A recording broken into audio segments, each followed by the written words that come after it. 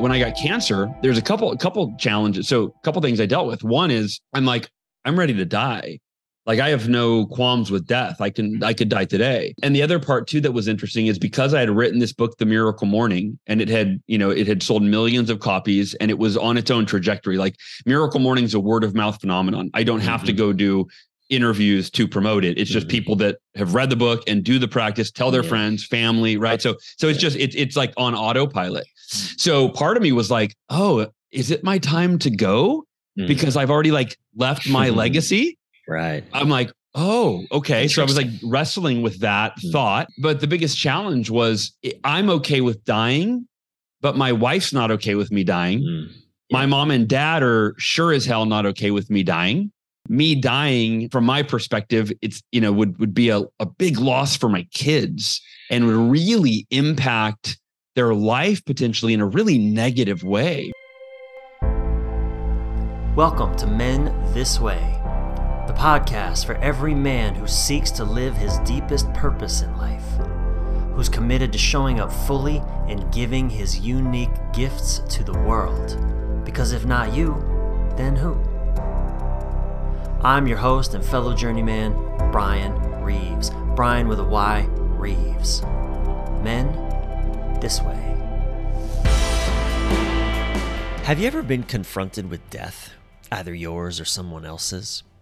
What gifts has that confrontation brought you? It has brought you gifts, right? And are you daily committed to making every day your best day? If not, why not? Well, in this episode, my brilliant guest, Hal Elrod, the author of The Miracle Morning, he and I mine these questions and more for wise insights that can make a meaningful difference in your life. Now, this episode is not about Hal's Miracle Morning practice, but briefly, long story short, the Miracle Morning is a morning practice that essentially incorporates 6 different practices from journaling to meditating into one morning practice that can take you anywhere from 6 minutes to complete to, well, as long as you want it to take. I did it one morning many years ago, spent a full hour, and that day I spent high as a kite. I mean, genuinely, it was a profound and powerful practice.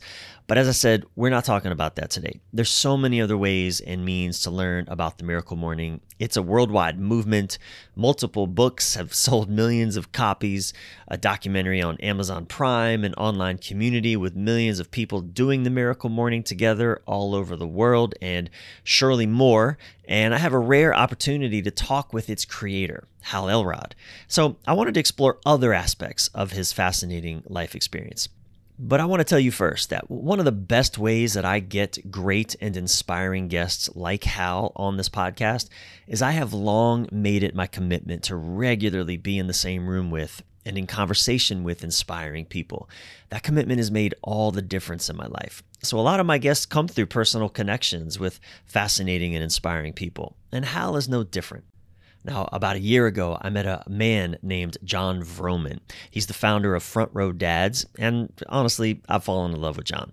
He's now a dear friend who lives about 15 minutes from me. And anyway, as John and I began spending some time together, when I told him that I had written an essay about 8 years prior called Choose Her Every Day or Leave Her, he excitedly told me that one of his closest friends, Hal Elrod, had read that article and cited it as helping to save his marriage. Now, of course, I was flattered. I mean, who wouldn't be? I was truly honored to know it. I was a big fan of Hal's work. I had seen how his Miracle Morning was changing the daily lives of millions of people in profound ways. So when I learned that, it endeared me to Hal even more. Yeah, I don't know. There's just something about knowing your vulnerable words touched another person in a deeply meaningful way that can't help but just make you feel good and endear you to them. So I was really excited to finally get a chance to speak with Hal on Men This Way today. Now, I'll say it again, we're not talking about the Miracle Morning today. Instead, Hal and I dive deep into another vital topic that all men must face if we are to live full and meaningful lives and create strong and fulfilling relationships and truly succeed in the ways that we most deeply yearn to truly succeed. What is that topic? Well, keep listening to find out, if you didn't figure it out from the questions I asked at the beginning. But before we dive in, first, 2 things. Men, Elevate 2024 is right around the corner. Now, Elevate 2024 is my year-long coaching journey for men committed to thriving, and there's only 10 spots available. If you're a man interested in stepping into a powerful brotherhood of men alongside me and 9 other like-hearted men, the application process is now open at brianreeves.com/elevate. Now, I expect hundreds of men to apply, and it won't be right for everyone. But here's what's included, essentially: personal coaching with me for the entire year of 2024, and alongside a select group of solid men, your could-be brothers, we'll go on a deep dive into the insights, distinctions, and practices that allow you to step into your deepest life purpose. Create and support a thriving intimate relationship. Tap into real, authentic, heart-centered power to truly serve your loved ones, your professional aspirations, your community, your family. And we'll also meet in person for an epic 5-day retreat in a beautiful location in nature. Now, throughout this experience, these men and I will become your brothers for life, because that's what happens when you do deep work with other men. A lot of us men need to learn how to trust other men, and that's what we get to do in this experience. It's really profound, because if you can't trust other men, you can't trust yourself. You're a man. So it's truly profound, and you will be challenged to go beyond your comfort zone, because you must know by now that if you're going to reach the pinnacle of your real potential as a man, and you're going to touch the heart of what matters most to you in life, you ain't going to get there by playing safe and staying comfortable.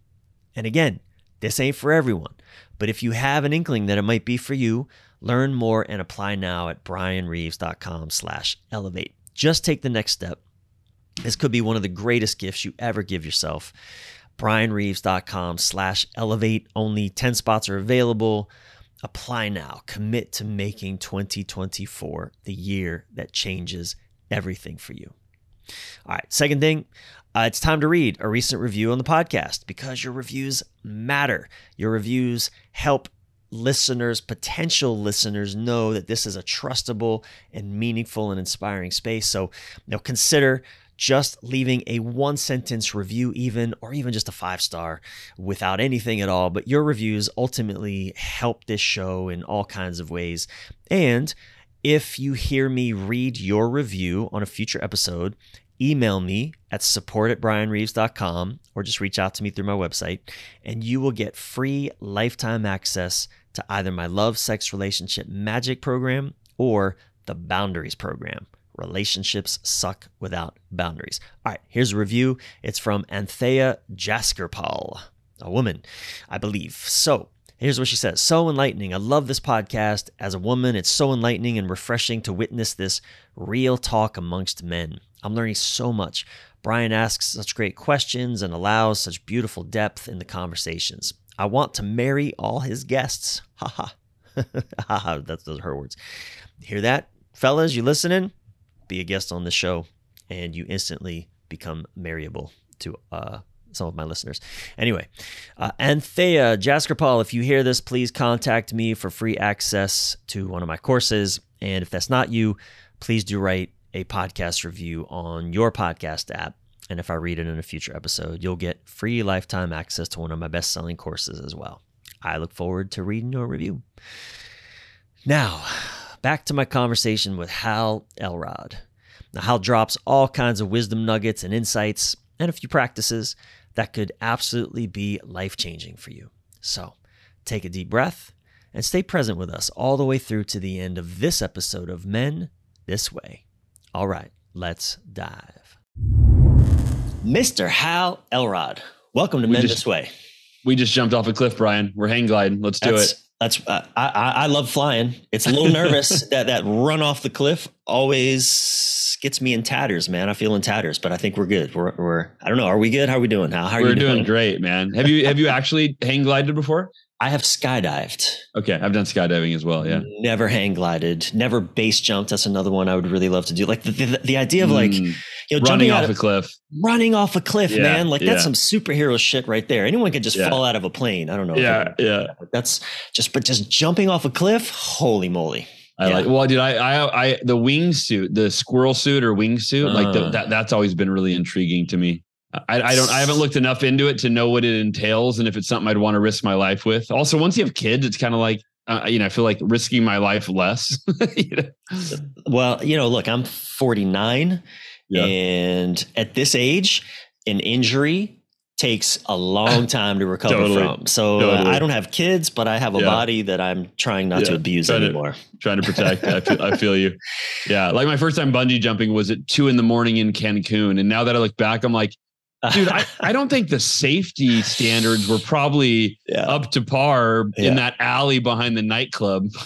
I remember once going to a bar in Tijuana at college. And I remember this is a bar. This is a nightclub bar with multiple levels, and it had a fireman's pole that, so it had holes cut out in the floor of the bar with a pole that just went down like 3 floors. And I'm thinking, this is insane.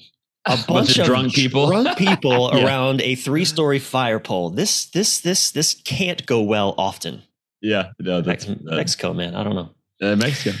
Well, I want to just give a shout out to John Vroman, our mutual dear friend, for connecting us. And you popped up on my radar again recently when one of the men in my Elevate Your Relationship program shared an interview that you did recently on another podcast. And this man who's in my program called you a legend. Wow. And I know a lot of people who respect you and your work. And I thought, time to invite this legend on the Men This Way. So I'm really glad to be sitting with you today, man. Thanks for saying yes. Oh, me too, man. I'm honored. And you mentioned that what we're talking about today is a little bit outside of the realm of what I normally talk about. And I don't know what we're talking about, but I'm excited because it's always fun to venture outside of the norm. Yeah. And I'll say that I will have said this in my introduction, about the miracle morning and all of that. But, to our listeners, before we got on, I told Hal, look, we're not talking about the miracle morning today. And I love the miracle morning. The miracle morning, I did it, but confession, I did it, I don't know, 8 years ago, twice. And I was high as a fucking kite, man. I was so ecstatic. I remember the first morning I did it, it was in California. I was so ecstatic. And it was like, this is life-changing. And it is life-changing. Yeah. And I've had a very interesting experience with morning practice over the years. So, but how many interviews have you done about the miracle morning? Probably 1,000 plus. Yeah. Yeah. Well, look, man, I've never really been one to want to do something that's been done 1,000 times. 1,001 times. There you go. Amen. I don't know. I'm just predisposed to try to find new territory. Not that there is any new territory we're going to wander into, but I am excited to talk about other things today. Right. So, but I just want you to know, and our listeners, maybe we'll sum it up at the end, Miracle Morning, but we'll tell you where you can find out about it and all of that. Cause it is a profound practice, but this interview ain't about that. Yeah. Here's what I want to talk about. One word. I want to talk about death with you. Yes. I love it. Because I know how from what I've learned of your life story, you have been marked, you have been touched by death intimately. In various capacities, from watching your baby sister die, right, when I think you were 8 years old, to the car accident that you often talk about. You were hit by, I think, a drunk driver, right? You were 20. Yeah. You shouldn't have survived that. Shouldn't have, but you did. But you shouldn't have. And cancer. I mean, just among the few, given a 20% chance of living. So. I know this is a big topic and we could do the whole podcast just talking about any one of those events. But what I want to explore with you and help our listeners to get to know you a bit better who may not know you is, so if that's the subject, death, take us into, from your telling, how you have been touched by death in these various ways that, where we'll go is like how it informed you, how it's become a part of your being. I'm fascinated by the subject, and I want to hear from you how that's been a part of your life. Yeah. Thank you. I love, this is a topic I don't know that I've ever really gone into. So this is it's exciting. It's great. so when I was 8 years old, you mentioned I woke up to my mother screaming across the hall, and I ran across the hall, and my 18-month old sister, my baby, year and a half old, she was, my mom was performing mouth to mouth, and CPR on her lifeless body. And she died that morning. And the first thing I'll say about it is when I got the phone call that she died, because what happened was the fire, or paramedics showed up. My dad came home from work, and they loaded my sister into the back of the ambulance, and my mom and dad went with them. And while we were waiting for the ambulance, they had called my friend's parents and said, "Hey, can you come pick Hal up? We're going to the hospital. And, we think he doesn't need to go, so can you watch him?" So I went over to their house, just playing with my friends. And then I get a phone call from my dad, and my dad says, and he's crying. First time I probably ever heard my dad cry. And he said, "Amory's," and my sister's name was Amory. He said, "Amory's in heaven." And I don't remember exactly what I was thinking or even feeling. I just know what I said.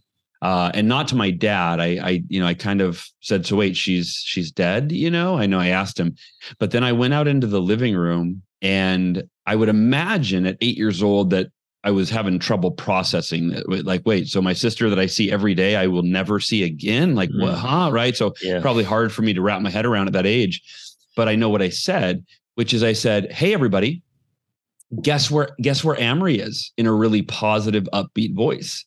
And I remember my friend Ben's mom, Janine, I remember her furrowing her brow. Like I have a vivid image of her, like kind of tilting her head, because I think she knew already, and furrowing her brow and really like sadly looking at me. And I said, "She's in heaven. Isn't that great? Like heaven's supposed to be the best place ever. She's in heaven."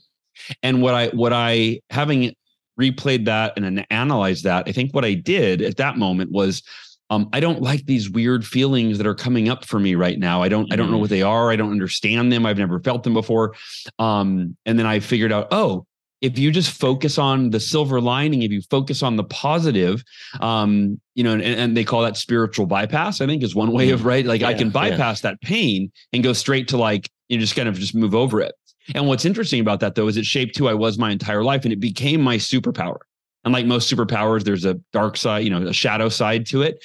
But for the most part, I was able to deal with every challenge I ever faced by immediately accepting the aspect of it that I couldn't change, which, like when my car accident happened, I was hit head on by a drunk driver, 80 miles an hour, found dead at the scene, broke 11 bones, spent 6 days in a coma, 6 minutes without a heartbeat, woke up to be told I would never walk again. And I was like, well, if I'm in a wheelchair the rest of my life, I might as well be the happiest, most grateful person that you've ever seen in a wheelchair, because I'm in a wheelchair either way. And it really is a very, later in my 20s after the car accident, started studying like Eastern philosophy, Buddhism, that kind of thing. And it really was, it's simply being unattached to things you can't change, being at peace with life exactly as it is. So it's one of the most valuable superpowers that I've not only gained, but I've taught this through, books and speeches I've given over the last few decades. And I've had a lot of people tell me that has transformed their life, because they had been experiencing pain over, like this one woman, her father had died when she was 17, and I met her when she was 27, and I taught her about accepting life exactly as it is, being at peace with it. And she emailed me a couple weeks later and said, "For the first time in my life, I'm not depressed anymore over my dad's death. I thought it was my dad's death's fault that I was depressed, but I realized I just didn't know that I had another option, that I could accept it and be at peace with it." It's fascinating. Didn't know I had another option. Like, are you familiar with Byron Katie? Yeah, totally. I love her work. I've studied Loving with her. What Is. Yeah. Loving What Is. She says something. She has this funny story when, her mom died, and somebody who didn't know her mom had died, asked her, I hadn't seen her in a while, say, so how's your mother? And Katie says, she's dead, so she's great. Yeah. I love that story. Yeah. I totally resonate with that. Yeah. And her thing is, what does she say? You can argue with reality, but you'll only lose 100% of the time. That's it. That's exactly it. Yeah. And so you had then cancer at 37. Now you're again facing your own mortality. Yeah. And seriously so. I mean, you're hit by a drunk driver. You wake up. You're alive. right? It's probably going to get better from there. It's uphill from here. Yeah, exactly. Yeah. Well, I don't know if that's downhill, right. uphill, downhill, whatever. Yeah. It only gets better from here. Yeah. Cancer is the opposite. Holy shit. Here comes the downslide. Oh my God, you were given a 20% chance of living. You're 37. You have two kids at this time. You have two kids. 7-year-old daughter and a 4-year-old son at the time. Dude, what's that like?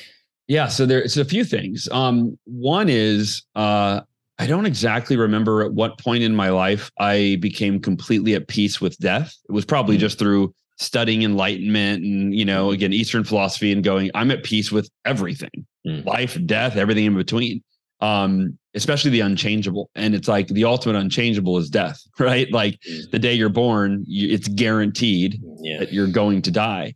And yet it's people's, number one or number two fear, depending on where public speaking fits in for you. Public singing. Yeah, public singing. There you go. But that's a good one. I didn't realize. Yeah, I was like, because I can public speak, but public singing not so much. Yeah. But so for me, here's how I look at death. And this for some folks, I really encourage you to tune in. This might be the most valuable thing I say on the podcast, depending on where you're at.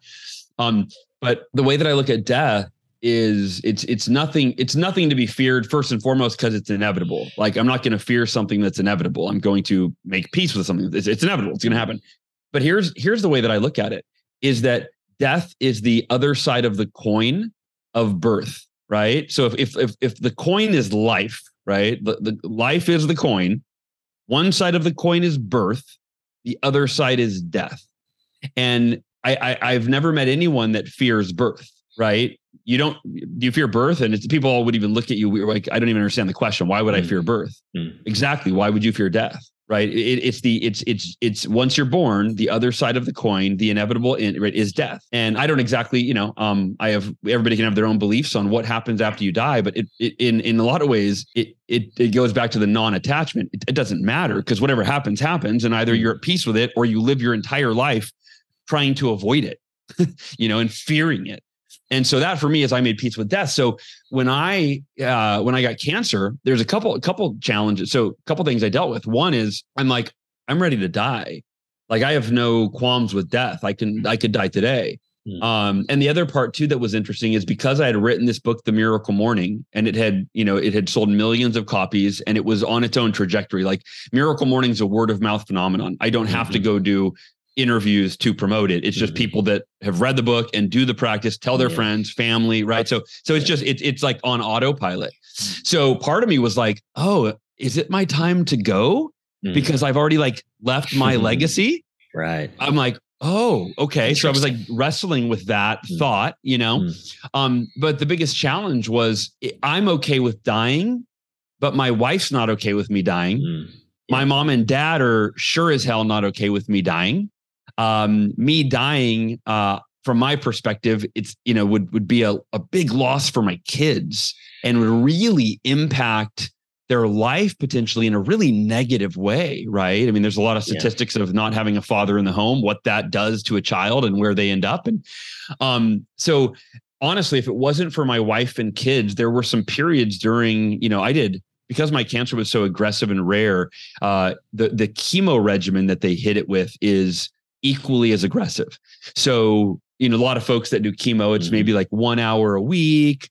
I was 650 hours over 7 months. So it was 100 hours a month, 25 hours a week on average. That's a full-time job. Well, it's not full-time, but it's that's a full-time job of chemo. I lived in the hospital and then had an apartment. My dad and I rented an apartment next to the hospital where I could go be sick after they kicked me out of the hospital bed because they needed it for another patient. But there were a lot of times during those 8 months where if I didn't have a wife and kids that, something to live for, if you will, I was like, I'm ready to go. And it was almost like, as weird as this sounds, it was frustrating that I had a wife and kids, because I'm like, I just want to die right now, please. Can I just peacefully, just go? I mean, there were so many nights where I'm in the ER. It's 3 a.m. I've got 104-degree temperature. I feel like shit, right? I've lost every hair on my body. My body weight, I've lost, I went from 167 pounds to 127 pounds. I look like I'm on death's door. I am on death's door. So I'm very much at peace with death, but not at peace with leaving my loved ones, leaving a void where I think that I could really serve them and even serve humanity. I can, with my work, I can still help other people. And if I'm gone, I can't help at the same level just by leaving the book behind, Yeah. Man, there's a million rabbit holes I want to dive down here with you, but we have to choose, don't we? Right. I long ago realized that if I were to live every day as if it were my last, I would never do the laundry. Right? That's funny. Yeah. So, I'm curious, beyond living the moment, like what are the essential, death brings gifts, the confrontation with it, whether it's someone close to you dying or you facing your own mortality, when we allow it to. I mean, I know we can choose cynicism and we can, stick our head in the sands and pretend it didn't happen and denial, all that stuff, or we can open up to its gifts. To the gifts that it has for us and the ways that it can inform our life. I mean, I know even boyhood to manhood rituals, there's a confrontation with death that men, to truly step into our adult manhood, we have to confront death. I mean, boys do this as teenagers, right? In all kinds of risk-taking ways. I mean, I was in a fraternity. Were you in a fraternity by any chance? No. College fraternity, anything like that? I was not. I was in the military. Like there's all these pseudo initiations that are confrontations with very risky behavior because we have to confront death. Yeah. So what are some of the gifts beyond just live in the moment? I'm curious, like how has death, just take us more into how do you deal with that, that dance between, you got to do laundry. I don't know. Maybe you pay someone to do your laundry. But, no, we do. But I pay my wife indirectly. Fair enough. Fair enough. As the breadwinner, I guess. Right. Yeah. Fair enough. But you do things that you wouldn't do if today was your last day, right? Yeah. How does death inform you in the mundane sense, in the daily sense? Yeah. I will say that when it comes to the other side of the coin, life, death, birth, death, etc. I do believe in living, as cliche as this phrase is, but I'll unpack it to make it less cliche, but living life to the fullest. I read a book years ago, probably 13, 14 years ago, called The Rhythm of Life by Matthew Kelly. And in that book, he talks about the purpose of life is to become the best version of yourself. And I really subscribe to that. And I go a little bit further in that the purpose of life is to become the best version of yourself, or I usually use the language to fulfill your potential, right? So just two different ways of saying the same thing, but I add to it in service of others. So to me, I think the greatest gift we can give to those we love, to those we lead, as well as ourselves, which by the way, we are the first person that we love and lead, or hopefully we love ourselves.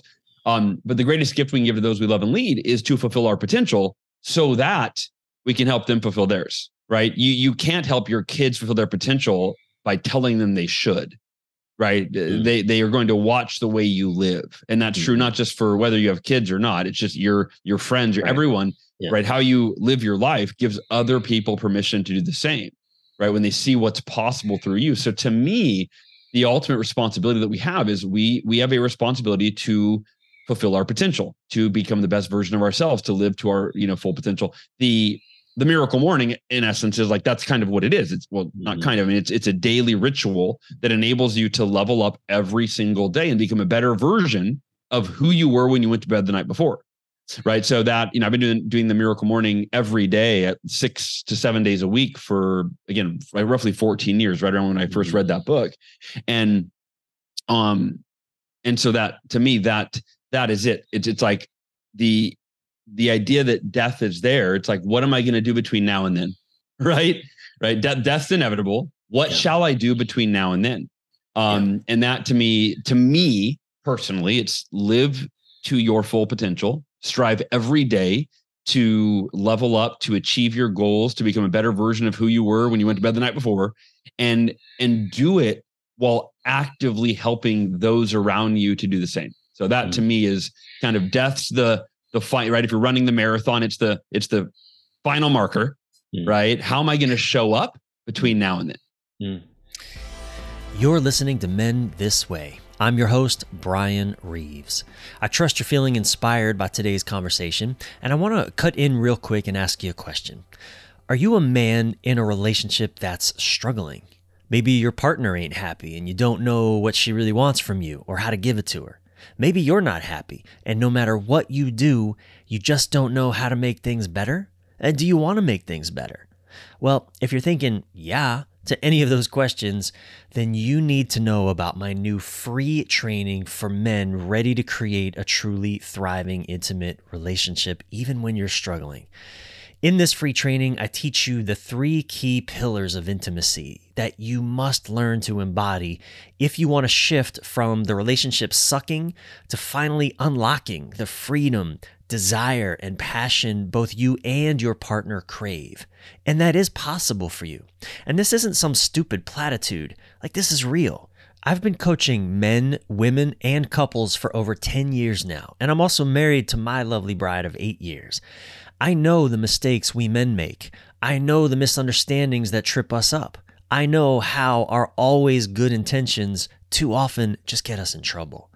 And I know what you can do and say instead of the things you normally do and say that could actually help you start to fulfill your partner's deepest desires without losing yourself or sacrificing what really matters to you in the process. I know what she needs from you on a deeper level that will help her feel safe so she can more fully open herself to you. I know you're probably dying to end whatever stubborn conflicts you keep having. Or maybe you avoid conflict and you're finally seeing that doesn't work either.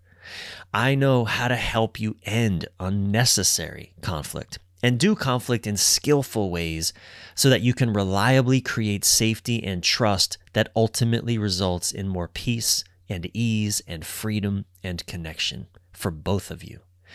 If your sexual relationship is stagnant or non-existent or somehow just not deeply satisfying to you both, and you want to know how to consistently foster affection and physically, emotionally, and even spiritually fulfilling sex, then do this. Go watch my free training video at training.elevaterelationship.com. This link will be in the show notes for this episode. It's also on my website. Seriously, if you're a man who is genuinely ready to thrive in intimate relationship, watch my free training video, The 3 Secrets to a Thriving Relationship, even if you're currently struggling. The link is training.elevaterelationship.com. Again, training.elevaterelationship.com. It's less than 20 minutes. It's free, and it could totally change the relationship game for you. All right, let's pick up where we left off with today's guest on Men This Way. Have you heard that there's a beautiful short poem written by, I believe, the poet Virgil? It says, death twitches my ear. Live, he says, I'm coming. I haven't heard that, no. Yeah, no. Death twitches my ear. Live, he says, I'm coming. You know, Hal, I'm playing these days. I'm about to hit 50. I've achieved, you know, in my younger dreams, I'm living them, man. I've got an amazing woman. I've got work that I love. I've got the dog I always wanted. I've got a home I never actually knew that I wanted, but I have it and I'm thrilled about it. I've got great community around me. Like I feel deeply, deeply fulfilled and accomplished. I'm not a millionaire, but that was never on my vision board, man. I just, you know, but I'm playing this with this interesting tension. Because I ran into this interesting challenge that I never anticipated. When I finally kind of got everything that I thought I wanted, now what? Yeah. It's kind of, okay, whoa, how do I now just enjoy this? Right? Mm-hmm. How do I didn't know how to do that. I knew how to have achieve ambition. And strive and sure. Exactly. So I'm curious, like I've been playing with this tension between ambition and contentment because they're seemingly, it's like a paradox in a sense. Yeah, totally. Right. So I'm curious, you know, you said the words earlier, spiritual bypassing. I mean, there's a lot of in the entrepreneurial community, the coaching community, there's a lot of just focus only exclusively on ambition, leveling up, all of that. I mean, you're a successful man. You've achieved also many things. I mean, you've done what most men would dream to do to be successful here, successful in relationship, family, home, et cetera.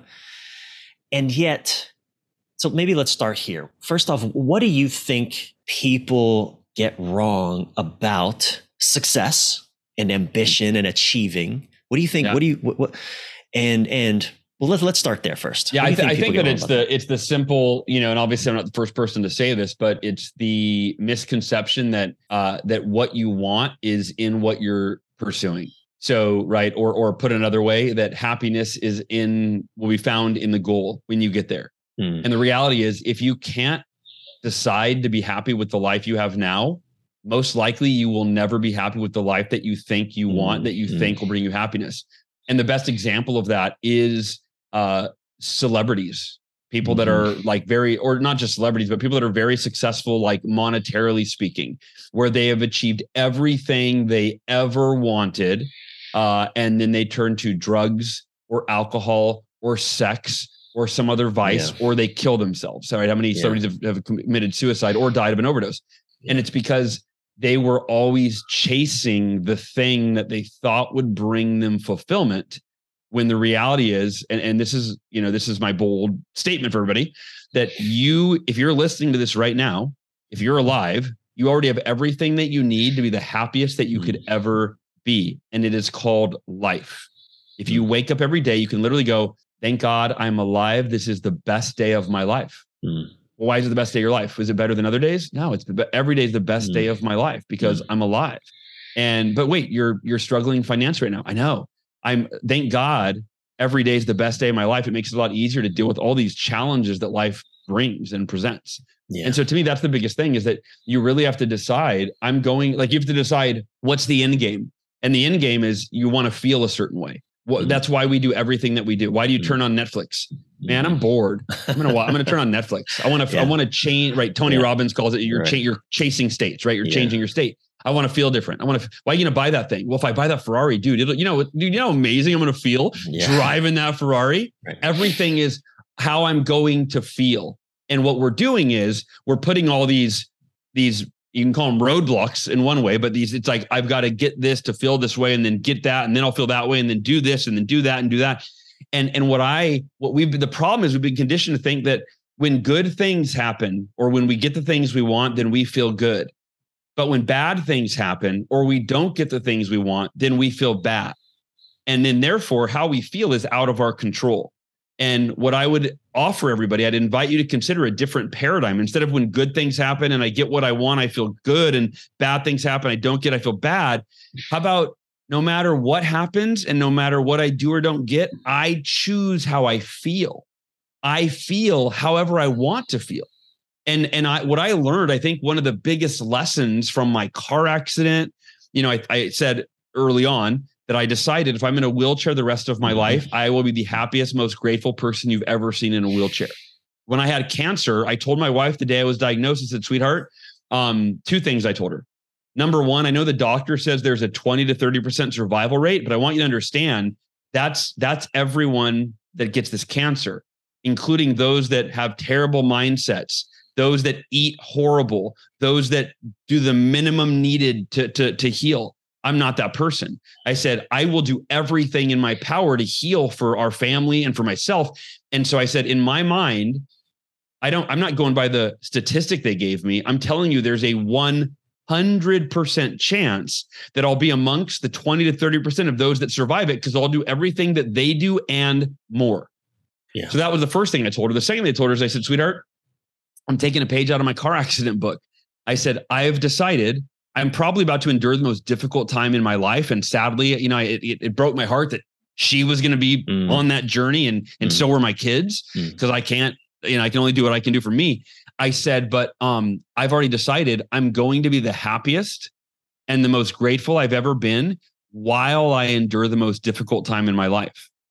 And so if you're listening to this, right, or watching this, consider that the two are not mutually exclusive. We've been conditioned to think that they are. Like, I feel based on what's happening. If it's what I want, then I feel good. And, but no, how about, man, this sucks. What I'm going through right now is painful. It is difficult. It is unbearable. Thank God I get to choose to be the happiest, the most grateful, the most at peace. Like, you use your own language. You choose what you want to feel. while I endure this. And if there's a Miracle Morning movie, there's a documentary on Amazon Prime. And there's a scene in the movie. It's probably the most powerful scene. It wasn't, planned, but I kept recording selfie videos. And I didn't know that we weren't making the movie. I didn't know these were going to be in the movie. And, but I was doing selfie videos for like my friends, my family, my community. And I was recording videos every day, basically doing what I'm doing now, which is like sharing this positive perspective and outlook that I have and how I'm dealing with it and encouraging people to deal with their challenges in the same way. Well, one day, I was supposed to get chemo in my spine, which is as bad as it sounds, right? Like, when they're telling me, yeah, we're going to inject chemo in your spine. We got to do this like 4 times. And, so one day she goes to inject chemo in my spine and she ends up injecting it into one of my nerves. And, I end up experiencing the most horrific migraines that I've never even, and I told you before I get migraines, I've never experienced anything like this, but it was constant for 11 days. It was around the clock for 11 days. And so one day I'm talking to my dad. He's with me in the hospital and I'm just like crying. I'm in so much pain. And I said, Dad, I gave him the phone. I'm like, turn on the camera. Like I'm capturing all these positive moments and mindset. I want to capture, this is probably the lowest moment in my life. I've never been so unbearably distraught.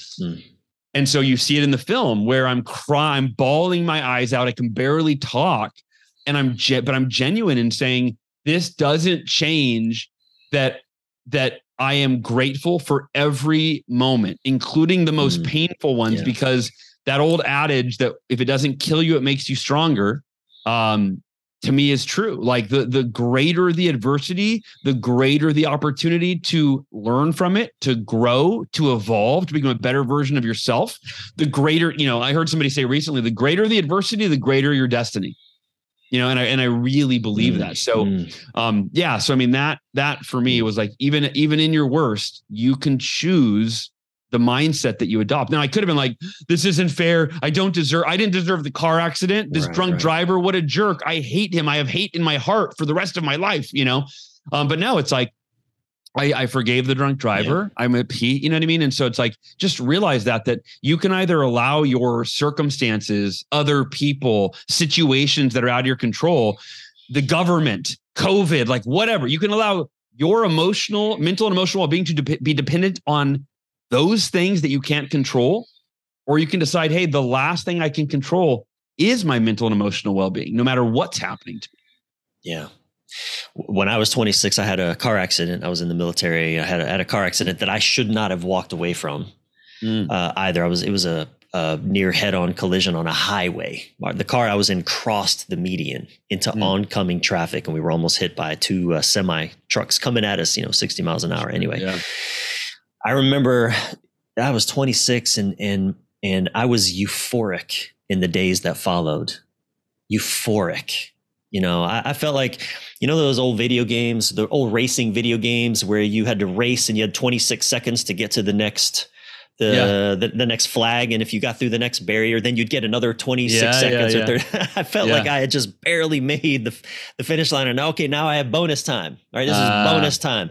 Yeah. And sometimes I reflect back every moment, everything, even this moment right here is bonus time because I shouldn't have walked away from that moment.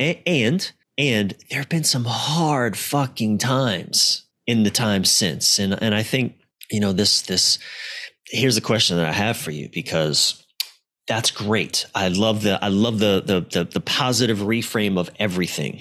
I'm all about it, Hal. I'm all for it, man. Yeah. And I'm curious, has that predisposition ever pissed off your wife? All the time, of course. Tell me more. Take us into it, please. Yeah.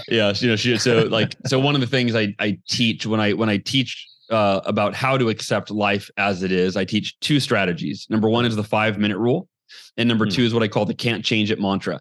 So the 5-minute rule I learned when I was 20, right? Thankfully before the accident, because that's what I used when I woke up from the coma.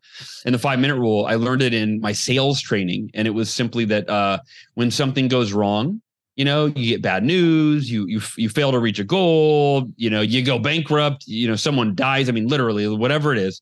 We were taught to set our now. To be fair, it was the context was sales, so it was like customer cancels an order, you don't reach your goal for the week, Right. you drive out to an appointment, and somebody no shows you, and rather than let it ruin your day or your week, you set the timer on your phone for 5 minutes, and you give yourself 5 minutes to bitch, moan, complain, cry, vent, punch a wall, Great and practice. then you say, and then I move on to this three word mantra, which is the timer goes off, take a deep breath, and I say 3 words, can't change it. It's a simple acknowledgement. I can't change what happened 5 minutes ago. So right now I have a choice. I can either be miserable and blame it on what happened 5 minutes ago, or I can accept what happened 5 minutes ago because I can't change it. And the only logical choice I really have is to accept it and be at peace with it, and then focus 100% of my energy on what I can change.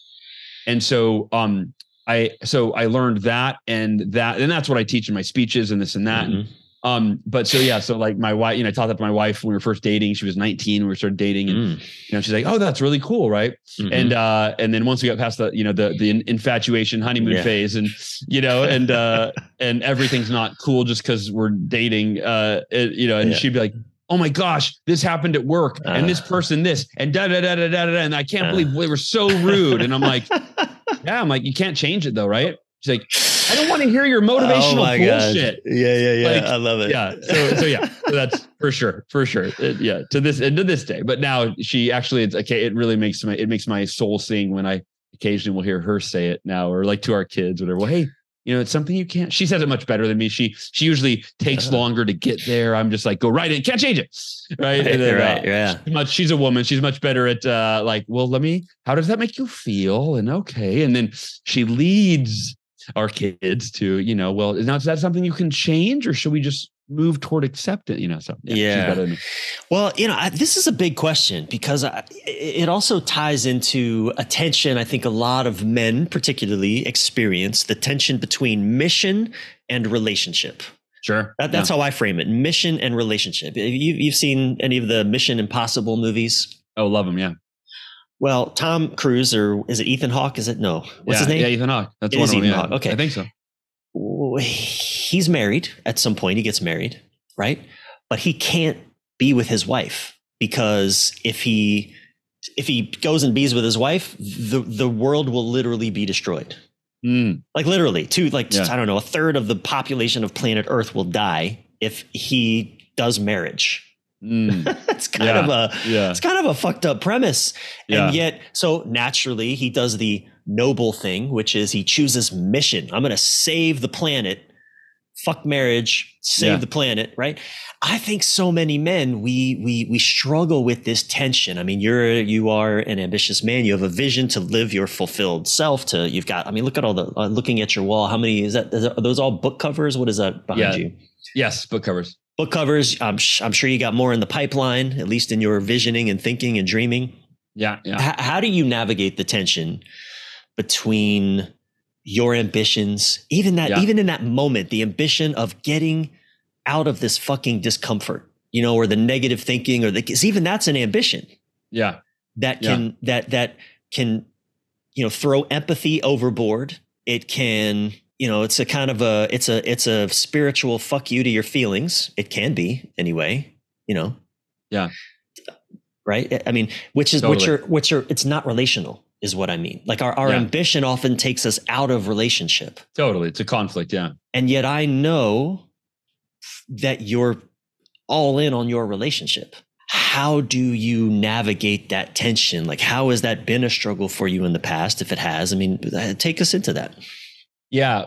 So one of the biggest wake up calls for me when I got cancer was, I'm a workaholic and I put family last, even though I tell people, and I actually believed it, that family is first. And what I do often, if I've given a message called What Matters Most a few times since the cancer journey. I always ask the audience, and it's usually like entrepreneurs. I say, hey, how many of you are, married? Hands go up. How many have kids? Okay. How many of you would say you're either your spouse, your family, if you have kids, come first? And all those same hands go back up. And I go, okay, thank you. Now put your hand back up if, and only if, I were to look at your schedule and that it would be obvious what you just claimed. Nice play. And very few hands go back up. Yeah. And I go, just because you think family is first, you can't just think it. And it's like wishful thinking, right? Like, and so for me, there was an alignment to get back to that, or not even get back to it, to get to that place where I was actually putting family first. There's a few things, and I went, and I love this question because it really is not an easy one to answer. There's a lot of nuances. But so what I did is I was like, okay, I need to be like a stay-at-home dad. That was like after the cancer, I'm like, I need to just not work anymore. I just need to like cut my expenses, just live off my book sales. And like, that's what I thought I needed to do. And my wife was not on the same page. And then I created a story. I'm like, cause she doesn't want to be around me that much, I guess. Like, I'm not sure, but here's what I found is that, that working, like your children, right? Just other people. It goes back to what we said, like leading by example, right? How you live your life gives other people permission to do the same. So I realized that a healthy level of ambition, and I'll talk more about how to balance it, but is like my kids seeing me fulfill my dreams, seeing me live in alignment with my values, one of which is contribution, where I'm going out of my way to help other people. Right. That is arguably more valuable and more impactful for them than me sitting on the couch next to them playing a board game. Well, both are important, right? But in terms of in general, them seeing that, oh, dad is mission driven. He does work that he loves, right? I'm able to share that lesson with them. If you find work that you love, you don't work a day in your life. I don't feel like I'm working. I don't hate my work. I don't like most people where I don't want to go to my job. Like I love what I do. So that was the first place I had to get to, was like, okay, I needed to resolve, wait, being a good spouse and a good father doesn't mean being home all the time and being stay at home, right? Work is important. Leading by example is important, not to mention putting food on the table.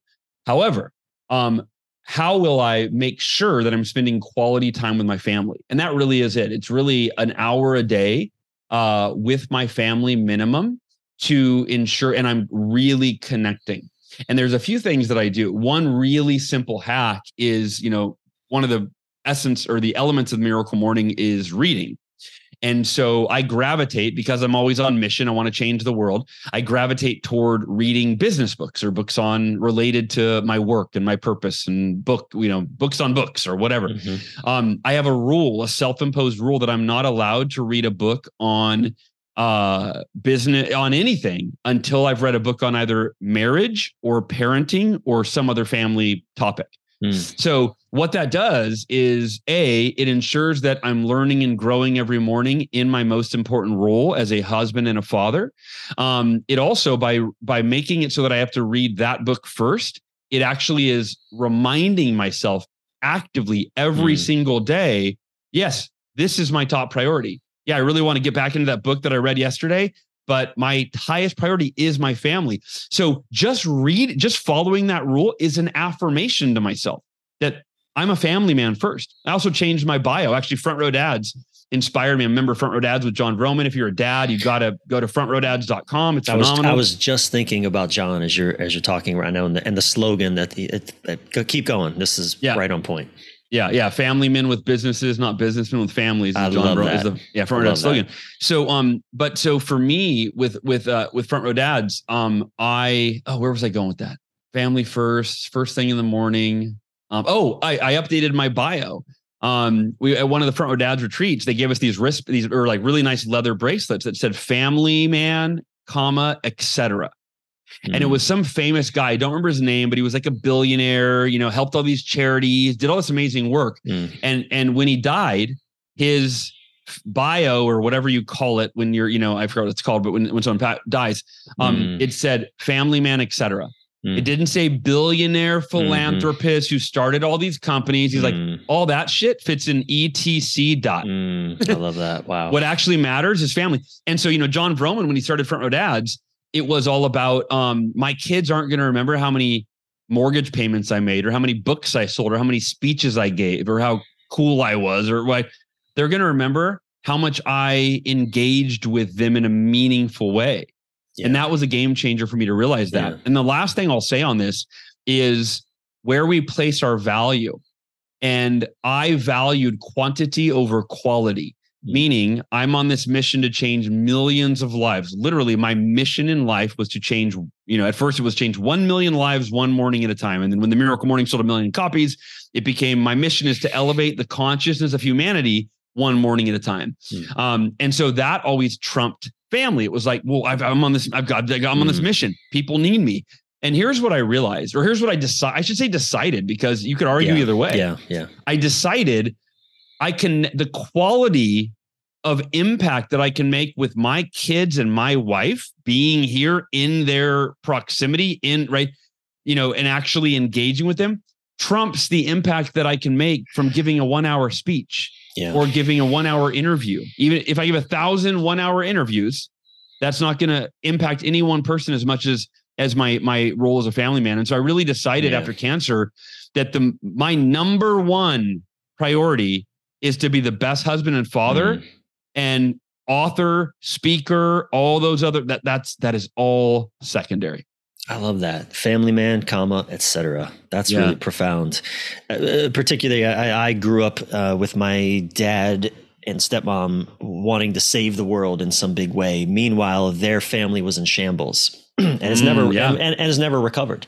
They've lived in we have this giant mission to change the consciousness of the planet in their way. But meanwhile, the family consciousness, it was devastated, and it's never been repaired. So I think that's such an important thing for us to explore. Now, in the few minutes that we have left, I'm curious, as we're in the domain of relationship. I know you've had a transformational shift. Like a lot of men, especially that come into my world, they're stuck. They're stuck in the relational grind. You had a transformation in the relational grind. The question I want to ask is, what have you learned? What do you think men specifically really need to know or learn to create a truly fulfilling, intimate relationship? Yeah, well, it is no coincidence that your article that you wrote many years ago called "Choose Her Every Day," that was a game changer for me. My wife and I had just moved to Texas from California.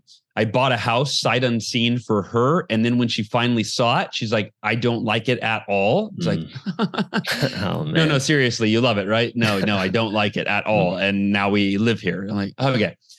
That was back in my Miracle Morning was taken off. I was working, again, workaholic, I got to work weekends, got to work all the time. Just one more weekend, sweetie. This book will be done. This thing will be done. And so we were in major conflict in our relationship, perpetual conflict. And we got in such a huge fight right before a camping trip that I decided I'm not going. And so she went without me with the kids. And in my mind, I'm so positive, spiritual bypass, whatever. I'm like, great, I get time to work. This is awesome. Now looking back, I would never miss that trip again. You know what I mean? But it is what it is. And so while she was gone, I discovered your article, Choose Her Every Day. And I realized I've never given my wife the luxury, the safety, the security of feeling like I choose her every day. When we were dating, I was dating other people and I was sneaking around. And, so right off the get-go, right, I plant seeds of doubt and that she's not good enough for me in there. And then I think, honestly, I was always like, I'm a perfectionist. If it's like, oh, you know what? I don't like the way she is in this way. Maybe we should, maybe there is somebody better. Maybe we're not going to make it. I don't know. Right. And I just realized I'm not choosing her every day. And so I decided, I wrote an affirmation, and here's what I realized. This was the game changer. And for men listening, this to me is the ultimate game changer. Most of us live in what I call reciprocal relationships, which is where our energy, our tone, our mood matches the other person, right? Oh, my wife's being so sweet to me today. And then you're sweet to her. It's just human nature. It's natural. It's often unconscious. My wife's a bitch today. Fuck, I'm not, I'm not going to take that. You don't treat me like that. We reciprocate the energy. And I realized that is a losing strategy for a relationship because there's always going to be one partner's going to be having a good day and one's having a bad day and right.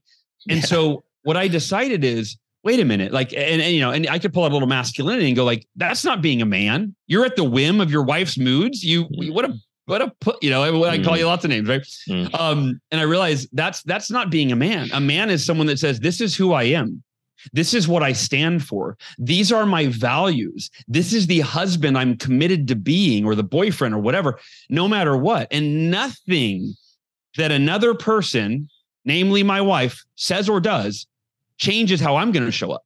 To me, that's being in your masculine, like true masculine. Yeah. I am committed to being compassionate, empathetic, loving, affectionate, romantic. That's the man I'm committed to being. And so what I did is I put it in writing.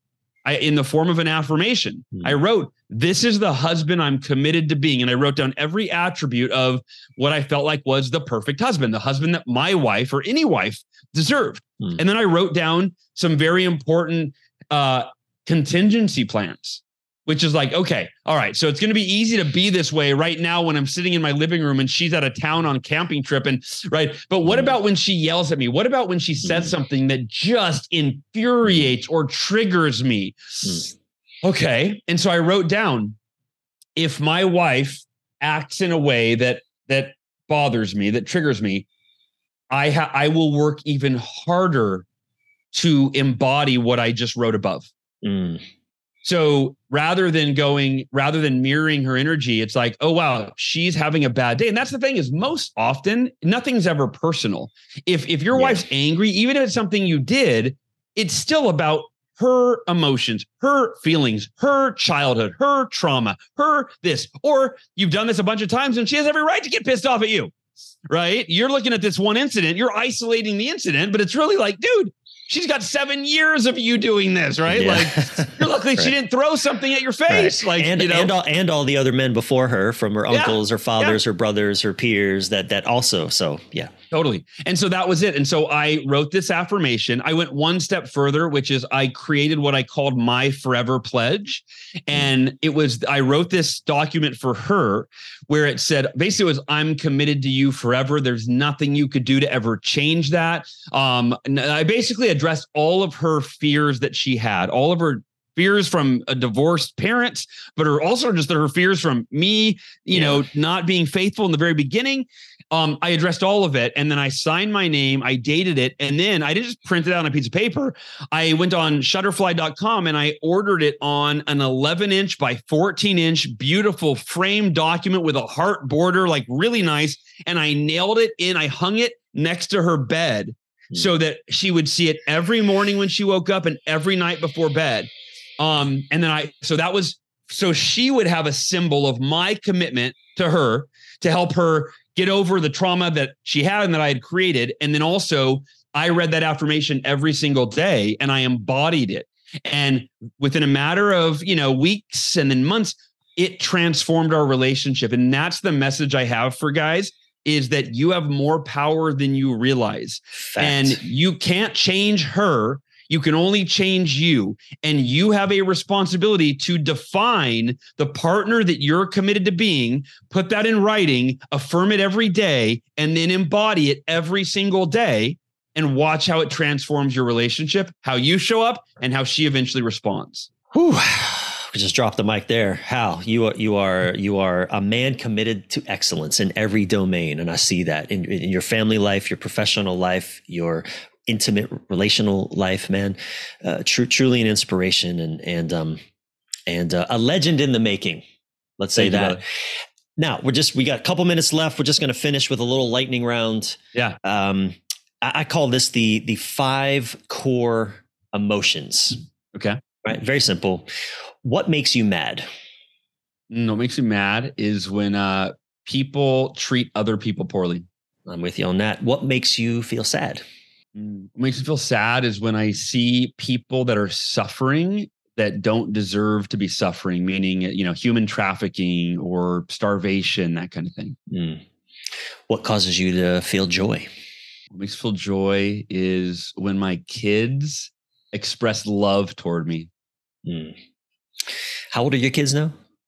Now 13 going on 17 and 10. So my daughter is 13 going on 17 and my son is 10. Okay, beautiful. What causes you to feel fear?